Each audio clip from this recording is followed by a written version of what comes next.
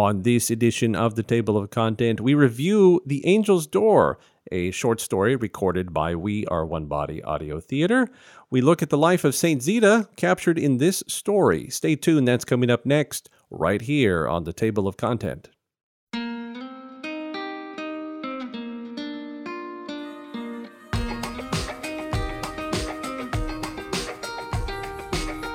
Thank you so much for tuning in to this edition of the Table of Content.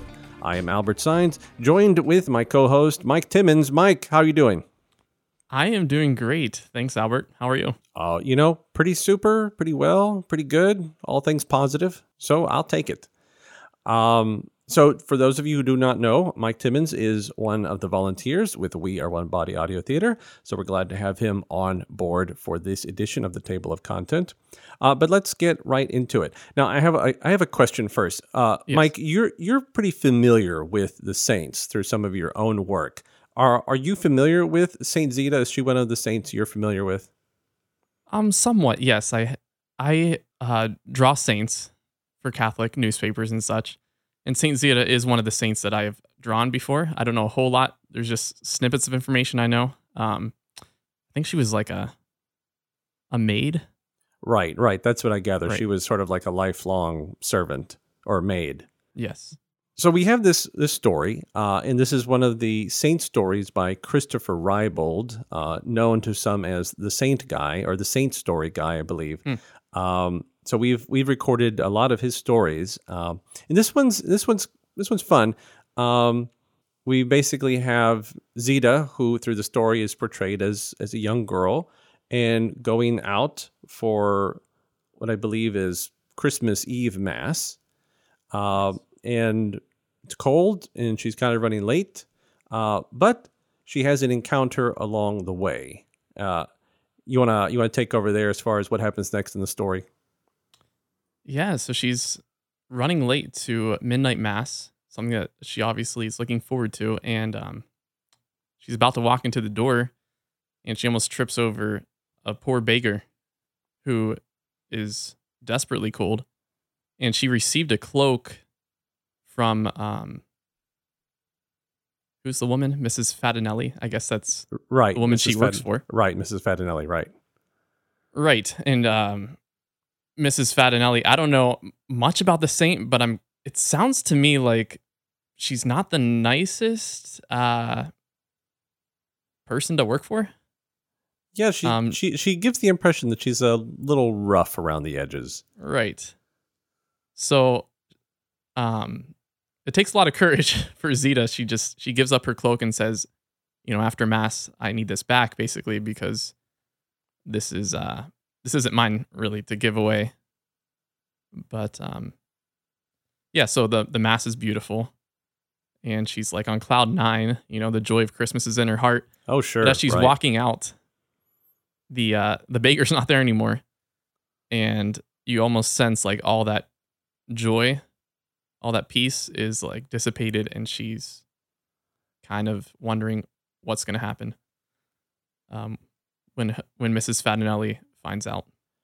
And you know what I like in the story transition here, right? Because it was already said it was kind of a cold night, but then so now she doesn't have the cloak, which was gifted to her for the night from Mrs. Fatinelli. But then she goes back, it's cold, it's starting to snow, it's blustery, her hair apparently gets wet.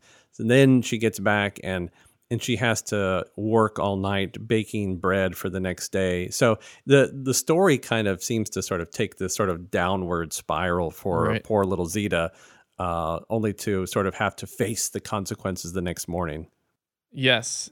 Yeah, she doesn't get any sleep.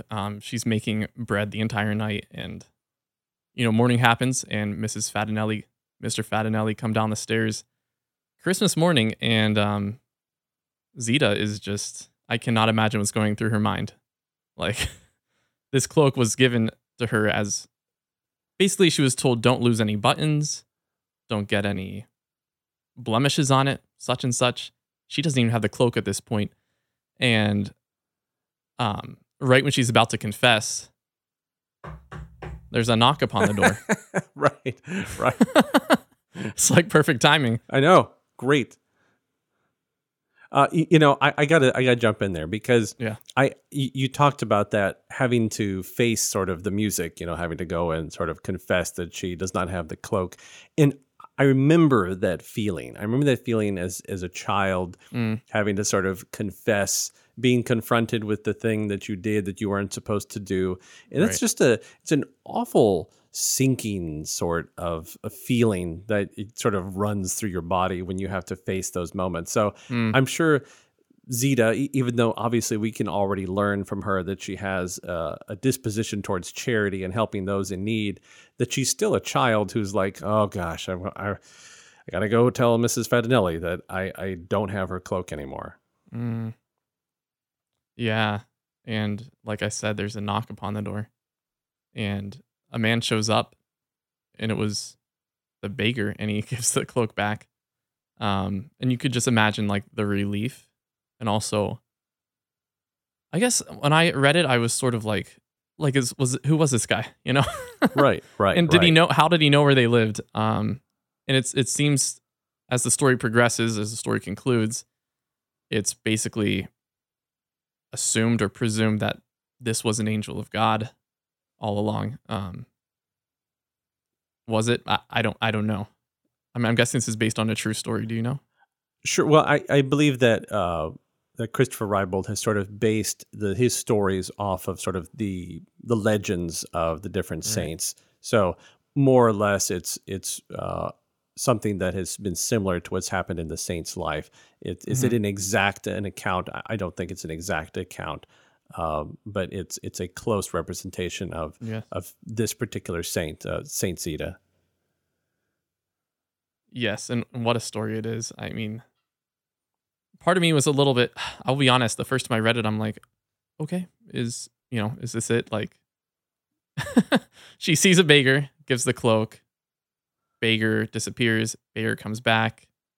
It's assumed he's an angel. But as I was reading it more and more in detail, it is actually very beautiful, and there's a lot of deeper things going on, such as the circumstances, the day this took place, which was Christmas, the day when Christ, not to get too theological here, but Sure, sure.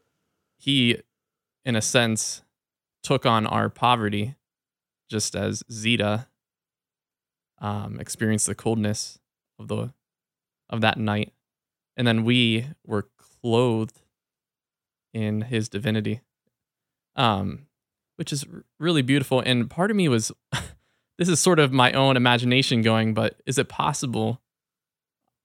I mean, sure Christopher Reibold would be open to this, but the angel of God perhaps was gathering that cloak, in a sense, to give it to the Christ child on that cold day that Jesus was born. Sure. And Sure. This small act of charity, first from Mrs. Fatinelli to give the cloak to Zeta, Zeta to give the cloak to this beggar, and then in my own imagination, this beggar that Christmas night giving that to baby Jesus. It's just, I mean, all around, it's a story for Christmas for sure. Oh, most definitely. It is a good story, and of course, as we get closer towards celebrating the Christmas season, it's a good story to sort of remind us about the importance of giving rather than receiving. And I liked what you said about Christ sort of coming down to us as the child, as sort of into our poverty, our human poverty. And then ultimately, what does he do at the end of his life, or through his public ministry at the end of his life? He gives everything for us Mm, and doesn't ask anything in return. And what do we see out of Zeta? A child in some sort of, I assume, poverty situation. She's having to work for this family, and spends the rest of her days working as a maid, as a servant to the family. But then she doesn't have much. All she has is what was given to her, and then she just gives it over freely to mm, this beggar. Much like Christ gives everything to those who are in need. And of course gave his life. And then Zeta continues to give. It could have just been the end of the story, but she goes back and she has to stay up and she has to keep working. She could have just gone to her room upset and, said, well, I'm too upset to work. But no, she continues to give of herself. She continues to hold up to her responsibility, her work. And, she makes it through the night, bleary-eyed and, full of tears, about to confess, all right, I'm going to continue to give. I'm going to sacrifice myself, because it is a sacrifice when you give yourself up and say, hey, I did this, and I give myself now for the consequences. Christ gave himself over freely for the consequences that awaited him in his passion, right? So we see Zita really sort of representing what we all kind of should be doing, not just during the Christmas season, but throughout our entire lives. So I think Zita comes out as a really great example of how to live our lives. Right. I mean, that's why she's a saint, I suppose. She emulates the virtues of what we all should be doing. And especially during Christmas time, we're always reminded of it's a season of giving. And in a sense, I always thought that was cheesy in a way. Christmas is about Jesus' birth. It's not just giving. But there is a lot of truth to that, because what is it about giving that just... I mean, you can see it in Zita's life. She was free. She had to walk home. She knew that. She knew there was a risk here. But in giving, when she saw the beggar, like, all that sort of dissipated, and those worries were washed away. And you can see it also in Mr. Fatinelli. As he's looking for the beggar on that cold morning, he's outside and he doesn't even realize he's in the cold because he saw a miracle. And I think there's something beautiful about that. Like, Mr. and Mrs. Fatinelli experienced maybe a new way of looking at the world, which Zita had all along. And that is through the lens of giving, the lens of charity, the lens of Christmas. And it would be good for us all to sort of have that lens on, to have the lens that Mr. and Mrs. Fatinelli see through after they experience this sort of Christmas miracle that's depicted in the story. What was it? An angel? Was it, Christ himself as a beggar? It doesn't matter, because it's, what does Christ say, right? Whenever you helped the least of my brothers, the least of my people, you helped me. So whoever the beggar represented, it was Christ. It was right. Christ that Zita was helping. It was Christ that, through this miracle, that Mr. Fatinelli and Mrs. Fatinelli were able to sort of experience what happens when we give ourselves and we sort of give back to Christ through our charitable acts. And it doesn't even stop with Mr. Fatinelli and Mrs. Fatinelli. What does the end of the story say? It says, soon everyone in the little Tuscan town of Lucca had heard the story of Zita, the angel, and the cloak. So it went beyond, it went beyond just that house. And that's sort of, that's Christ. The light of Christ can be shared through the simplest of means. And in this particular story, shared through the kind act of a small child, who was just a servant. And probably no one would have given any consideration to. But through this small child, and obviously through the rest of, like you said, there's a reason that she's a saint. So through the rest of her life, I am sure was full of a heart of charity and wanting to give back, because that's what she wanted to do. That's what she loved. She loved Christ, and she wanted to be as good as she could for Christ in her life. To this day, the story is told every Christmas in that part of Italy. That's fascinating. Like I said, the first time I read it, I was like, okay, I don't know. On first look, it wasn't that impressive of a plot, but the more you see it, the more it's simple, but it's very profound and very beautiful. And have you ever heard the song, What If He's an Angel? It's a country song. I'm not going to try and sing it, but I think I know which one you're talking about. It totally reminded me of that in a sense. That's this story, making it to Hollywood, to big time. It's that reminder that that person on the street, that the couple arguing in the apartment, the song says, "What if they're angels sent from heaven, making certain that we're doing our best to take the time to help one another." Anyway. Yes, sing it. Sing it. So, yeah, are they angels?